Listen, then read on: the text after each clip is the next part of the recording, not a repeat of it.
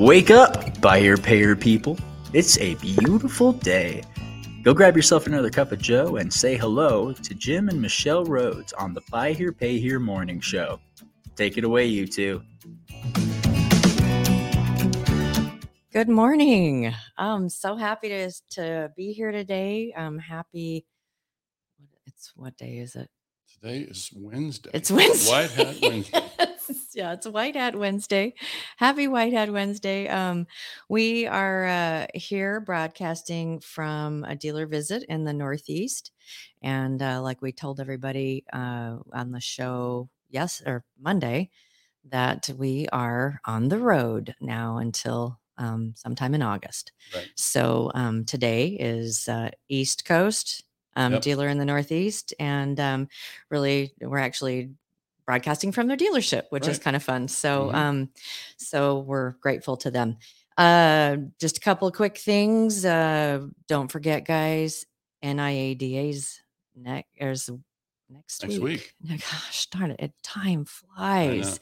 Yeah, so it's next week. We also on Friday we'll be broadcasting from Albuquerque. Family visit, short stop between here and NIADA. So we'll probably be visiting, be broadcasting from some family's house and stuff. So we're excited to be able to go see them too. It's kind of nice to get out. I'm excited to get a Blake's burrito.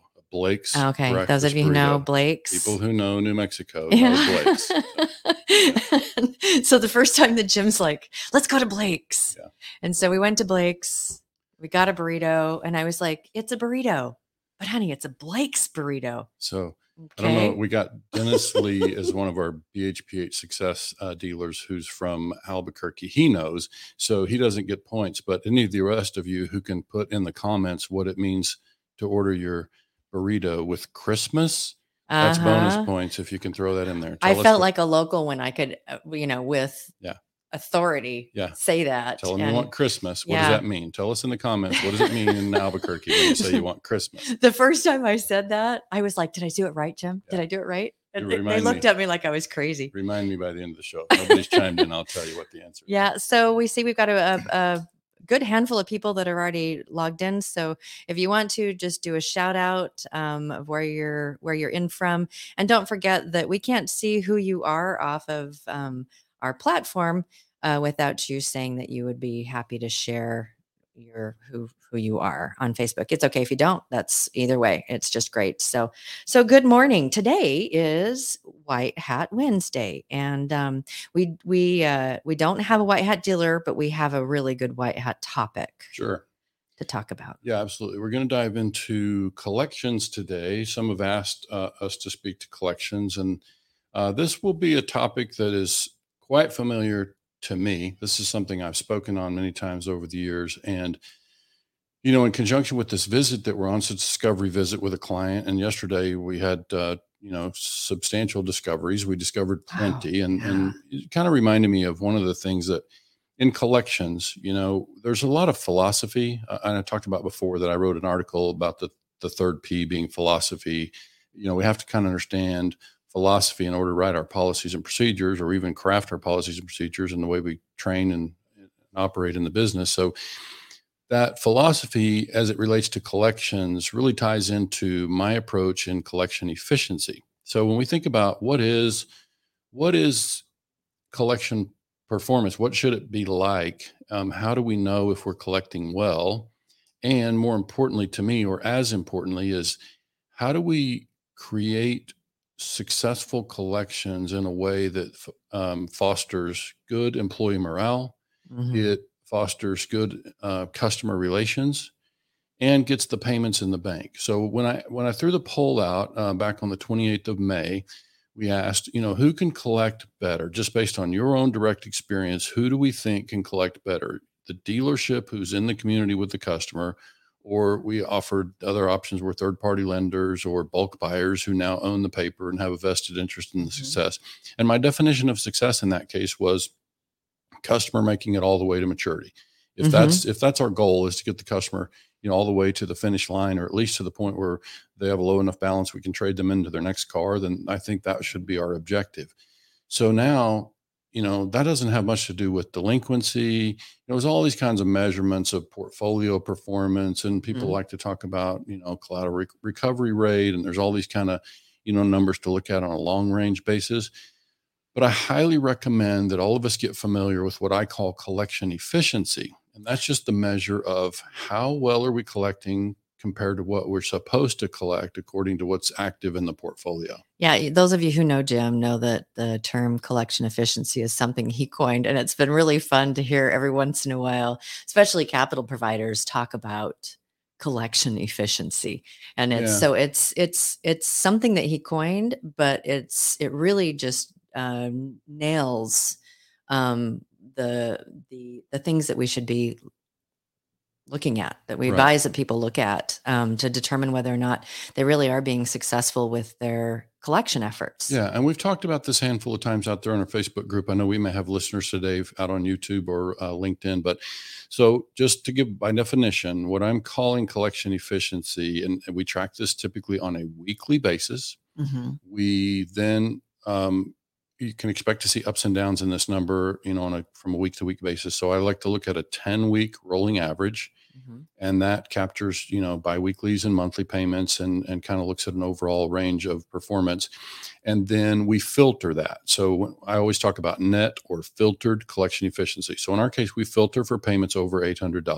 Okay. So that just means anytime we run a client's report, we're looking at, when we're looking at the collection side, what did we actually collect during a given 7-day period? We'll take all gross payments, and then we'll subtract the payments over $800. The idea would be able to filter out unexpected money like payoffs and some of those things. So the reason this kind of ties into the white hat way of collecting is because there's a huge flexibility component in this. And if you're really going to implement a degree of flexibility in your approach to collections, which means cooperation with payments, helping customer, get back on track after some sort of setback. And we give them, 2 to 4 weeks or whatever it looks like to have a customer get caught back up on their payments. Then when you do that, then we pay a price in terms of our delinquency. But that doesn't tell the whole story for me. Delinquency can kind of come up and down. Customers can get behind. We can expect, obviously, in buy here, pay here, lower income customer, don't manage their money very well. We should anticipate, a delinquency on a regular basis. The question is, how do we handle that when the customer does fall behind? One of the things I really like about your approach to this is that, there's a morale improvement you mentioned with the collectors, because every month starts fresh. And so it's not a carryover from last month. It's like you wake up and it's a fresh day. It's a fresh start at the beginning of the month. And let's track how we do this month. That's not to say that you're not still watching for accounts that are getting 30, 60 or whatever days late, but it's counting and measuring success instead of failure. Yeah. And so, when we think about delinquency, when we write pay plans for collectors that are tied heavily to delinquency, then that creates a couple things. One, it can create a scenario where our collectors are demoralized and frustrated all the time because, they can't control life of the customer. And so the customers will fall behind. They will come up short. And sometimes that's just pure irresponsibility. And sometimes it's major setbacks and whatever it might be. So the collector really can't control the delinquency. The only way they could would be to hammer on customers, and demand a payment now. And you create this sort of adversarial kind of relationship because you're so focused on delinquency. And so that's the part I'm trying to solve in terms of the demoralization of the team, in terms of collections. We want them to feel rewarded for doing the job that I would be asking a collection team to do, which is to get the money in the bank, even if it comes late. So that means working with people. So this is where the white hat way thing comes into it. It's like when we're going to bring, a good guy approach, and we really care about and good girl approach too, by the way. We have plenty of women out there doing this job. So it's like, we need to recognize that that's how this is how we help a customer be successful in the long run. And we play a longer game, and we kind of de-emphasize, I'm going to say this slowly, we de-emphasize delinquency, especially in pay plans, because it's like when we put too much emphasis on delinquency, we tend to frustrate people, burn collectors out. We run off people who would otherwise be really good collectors. And now we think about the relationship between the collection department and the customer. We think about the relationship between the dealer and or supervisor and the collection team, when we really focus on, working out the situation, giving the customer time to get caught back up. And so now the customer is going to be on our past due list for a period of time. So let's think about what that means when we start to measure that. By the way, when I look at collection efficiency, we're measuring what we collected relative to what we were contractually projected to bring in. So that's a really important number. Not every software out there will do what it is that I'm used to measuring. And so we like to see the actual figure for what's contractually expected. So what I mean by that is if a customer has a $100 a week payment and we run the report on a Sunday projecting the upcoming week, which is real typical for our cycle with new dealers, we'll project the upcoming Monday through Sunday 7-day period. And so it's going to look at, okay, what is contractually due from customers during that period, regardless of how many customers might be paid ahead or behind. It just looks at how much should the portfolio generate this week. In aggregate, not individual, but in aggregate. Well, no, it's actually an individual. It's an aggregate number, but it looks at each individual account. It gives a listing of, if you choose the detail, of course, but it's looking at each individual customer based on who's active at the start of that period, at the time you run the report. That's really important. So that kind of ties back into why the other reason I look at collection efficiency is because it's a real good indicator of a leakage problem.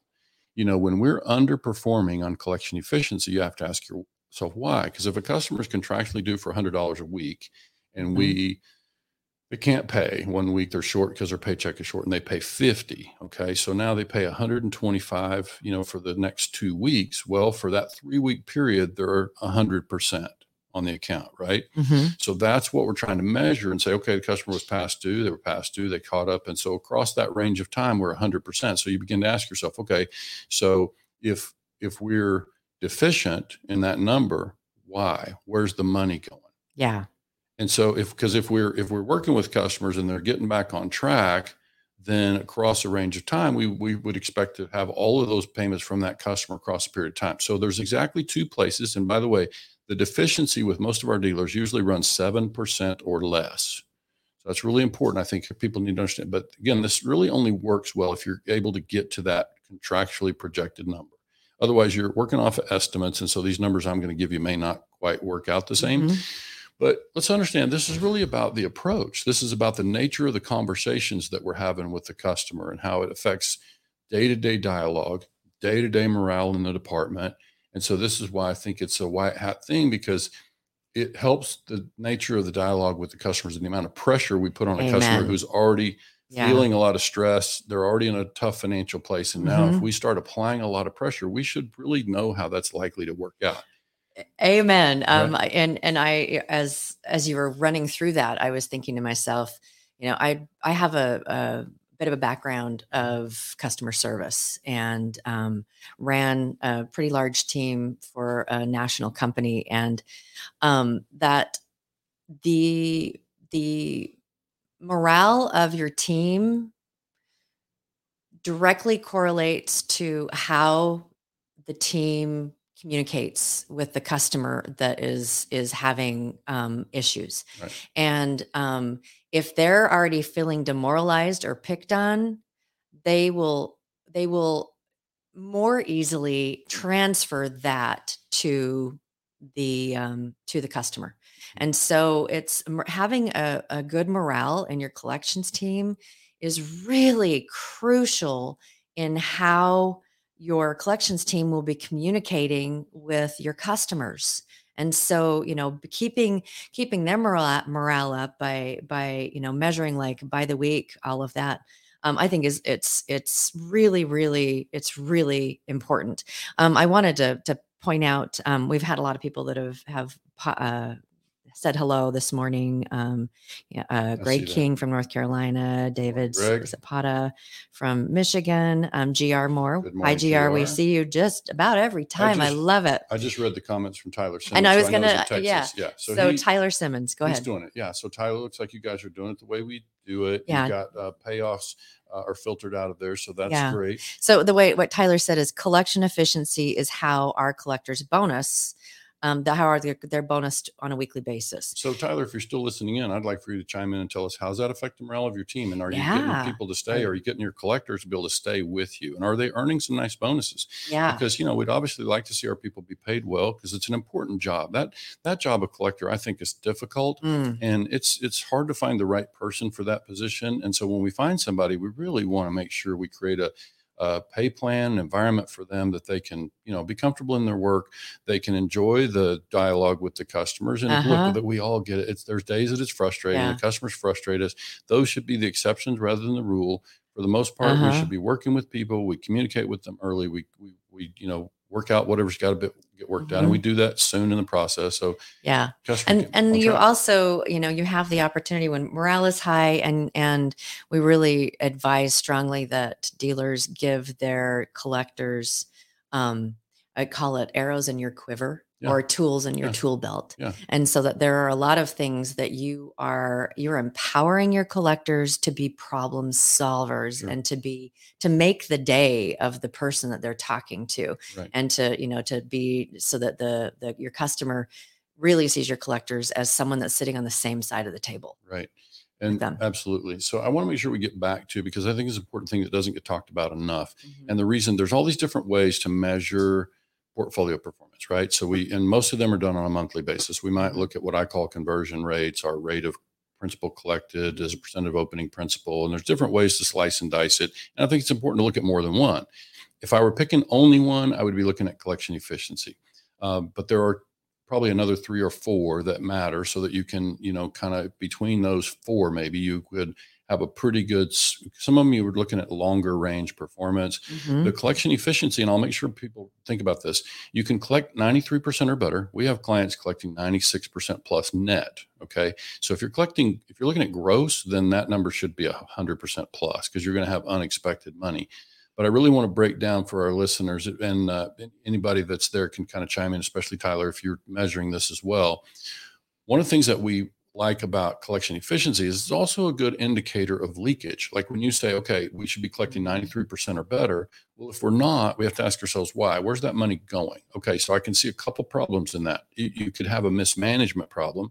So why would we be running 90% instead of 93? Well, what are we carrying a lot of non-performing contracts? Are we not charging off on a timely cycle? Or we've got a bunch of dead weight in our portfolio, these contracts that aren't performing, they're spitting out a projected payment each week because they're still active in our portfolio, but they're not performing contracts. Why aren't we getting rid of them? And so that's a timing thing. So that's a management question. Now it's like, okay, is our portfolio underperforming because we're not clean? We don't have a healthy, fresh, active portfolio. So that would be one. The other one would be, and I can tell you that charge-offs, obviously when a customer, just kind of on what I just touched on, customer owes $100 a week, they owe $100 a week, they didn't pay, we ultimately repossessed the account, took a little while to process the repo and charge it off. So each of those weeks that customer was still active in the portfolio, was generating expected payment. That would be one of the things that contributes to the deficiency. And then the other one, and always when I meet with a new dealer, I always kind of quiz them, and ask them, think about this, like ask them to figure this out before I tell them, what the answer would be. What would be the other reason that we might be, and let them think it through a little bit.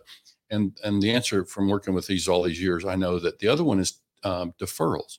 If we're allowing if collectors or collection supervisors have the authority to defer payments, because in that scenario that I'm talking about, customers due for $100 a week, due for $100, they got behind, and now the collector had the authority to go in and modify the account, defer those $300 in payments, you're going to say, well, I still collect those. I still collect 100% at the end. Yes.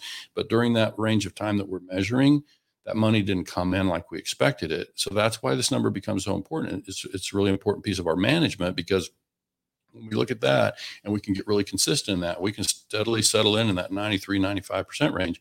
Now we've got something that's much more predictive in terms of our cash flow. If we know how many active accounts we're going to have, and we can measure that and look at, okay, how well are we doing? So this is kind of why I like it. There's lots of benefits to it, from a internal, internal controls and policies, procedures, those kind of things. There's some internal things we can look at, but really it helps us implement a more flexible approach to collections, which is going to be helpful for us, customer relations and all of that. Yeah. And so, we have basically laid out the reasons why a dealer is a good person to be the one collecting off of their portfolio, because an individual dealer has the ability to be that to be that kind of flexible.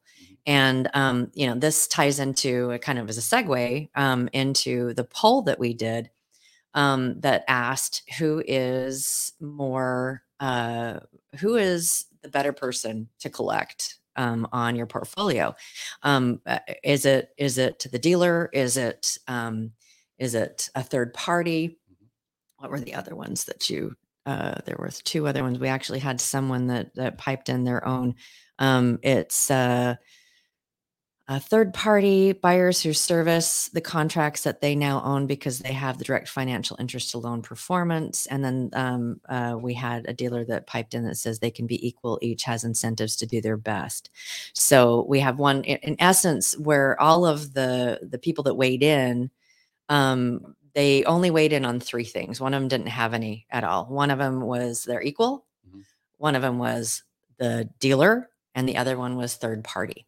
Are the only ones that people weighed in on and voted on. Mm-hmm. So just so you, those of you who haven't seen it, 90% of the people that weighed in said the dealer is the one that is going to be, have a better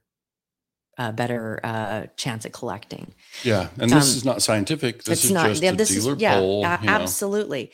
Absolutely. And I at least from my perspective is that, a dealer has the opportunity to be flexible and has the opportunity to help mitigate morale problems, and has the ability to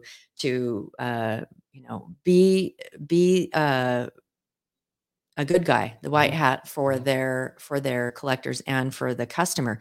It's more difficult for a third party to be able to do that because they're going off of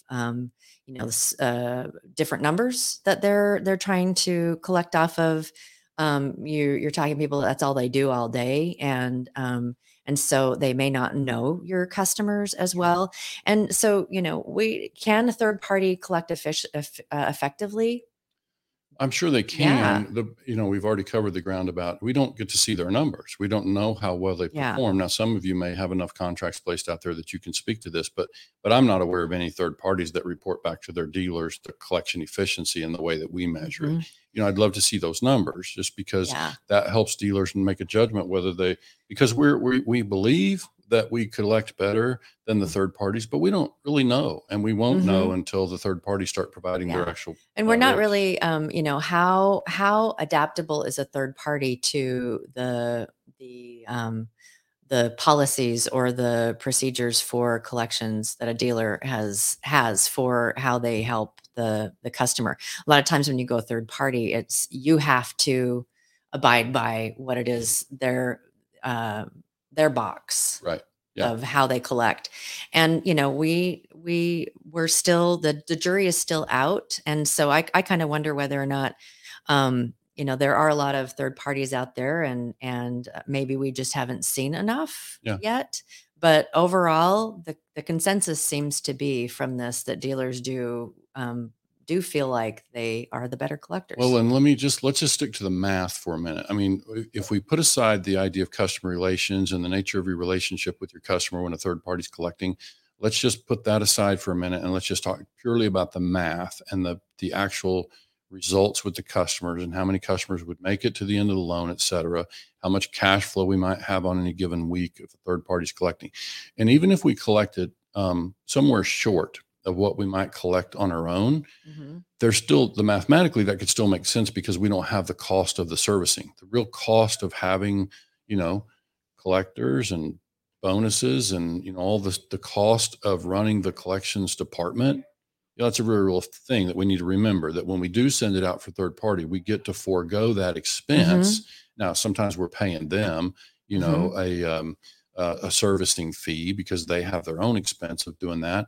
But we just have to recognize, we're not going to have that personnel, but it's just really a question of how well do they collect and what is the customer experience. Like if we keep the why component of this, what is the customer experience? Mhm. What is it? How does it impact the likelihood that the customer will buy from us again?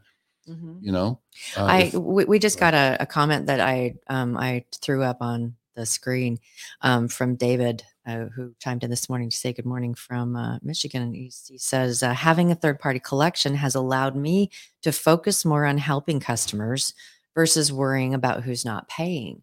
And I'd really love to hear more about that. yeah, Yeah. there's total truth to that. Like we understand that that is certainly a value. It lets us focus on sales, right, Mhm. and produce that.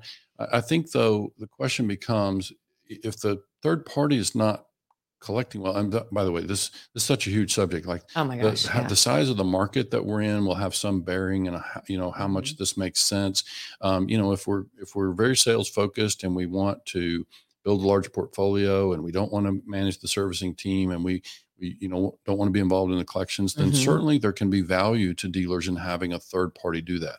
It's just that we have to ask ourselves what are all the kind of ancillary costs or soft Mhm. costs that we might experience in that you can't, Yeah. we can look at the real numbers and the real dollars that make it in the bank and the real number of charge offs. And we can look at all those things. I think the question is, what is the relationship with the customer like? And I've had, some third parties tell me, we just do the collections. We're not trying to get between the customer and the dealer and their relationship. So there can still be some level of engagement for the dealer and the customer that is irrespective of their payment account. But I Mhm. think we all understand that if the customer is unhappy with the experience of the collection department, some third party, because we hear people grumbling on social media all the time about I sent my contracts to so and so, I'll never do it again because they cost me a lot of business. Those customers will never do business with me again. And so that's something, but it's one of those things that we just have to understand. If we send it to a third party and they're going to service, in a way they represent us. If we expect that customer to do business with us again, we hope there's ways that we can keep the customer engaged and keep them happy with us. But it obviously is a challenge if the customer is unhappy with the way the collections department is, managing their account. Then it stands to reason that as the dealer who's expecting that repeat customer, that it's going to affect that relationship. So it's just, I think in general what we want to talk about this morning was just collection efficiency and the idea that if we start to think less and certainly incorporate less in our pay plans about the delinquency, recognizing that that's going to be a reality. And by the way, as I say this, there's nothing that I'm saying that suggests we're not still going to hold the customer accountable. We Mhm. still reach an understanding. We put understandings in writing. We get that worked out, and the customer gets caught up. So it's really just a question of, will there be hiccups in the life of a buy here, pay here note? I think so. And so then the question is, Yeah. how do we navigate those? Yeah. And do we have a way to get past it? And what's the nature of our dialogue? Is how we manage that that setback in the account. And so that's really the bigger question here. David commented again. He said it also allows a small dealership like myself to grow without having to grow physically, meaning the office space and personnel. Yeah, there's So absolute there truth to that. there are pros and cons. Yeah, Obviously. yeah, Too. and not to mention, we're getting funded up front. So for those of us, it may be just a reality of capital wise. If we have capital limitations, we may have to use a third party because a lot of the people that will provide funding at certain stages of business will require that they collect, and that's okay. It's just important to understand if we are collecting. I think for our conversation today, if we are collecting, this is just a way for us to think about, if we're deficient, if we can measure that number and get it pretty tight, then and we know that we're short of what I said is a real target after 20 plus years of tracking this number for some dealer somewhere every week for, what do we say, 1,100 plus weeks I've done this now. So it's like I've been looking at this number a long time. And so when we say 93%, that's a very real target. That's a very achievable target to collect and deposit 93% of your net payments. That's principal and interest, by the way. That excludes, we filter out anything, if it's projected, like side note payments or CPI payments. If it's on the projected report, then we count it on both sides, but we don't count unexpected money like late fees or convenience fees or extra stuff that we're putting in the bank that's not really part of like our an insurance payoff or something. Yeah. Yeah. So we're just basically filtering that. So we get a real good look at how well are we doing at getting the payments in the bank, even if some of them came late. Yeah. Right. So hopefully, I mean, we have noticed that our viewership or listenership there's a lot of vendors out there. And so if we've got vendors out there that are capital providers, this kind of gives you a little bit more insight about the things that we're looking for, and the things that matter to collection efficiency when we're talking to clients, and want to be able to train them on the things that they should be looking for, and the things that they should the safeguards and all of those things. This collection efficiency is a really big piece of that, and that before we advise a client to go to third-party servicing, that we would advise that they know what their how they measure up to what we've seen in the industry and what we can teach people to be able to do. And we're, the buzzword for us, or the kind of the rally cry, has been transparency. We're going to be very specific and this is something I think across our industry we could all do a better job of. When we go to a conference and we talk about numbers, we need to be very specific. When we start talking numbers, I feel like we have a responsibility. So that's why you hear me kind of go into more painstaking. And so I'm going to actually share, after the morning shows posted, I'll go in the comments and I'll put some actual results from our clients, very specific numbers. We won't divulge who the client is, but we'll give you very specific numbers about what they were projected to collect, what their 10-week rolling averages look like. And that way you can begin to understand. We're going to get specific and transparent about what we do and what our dealers experience.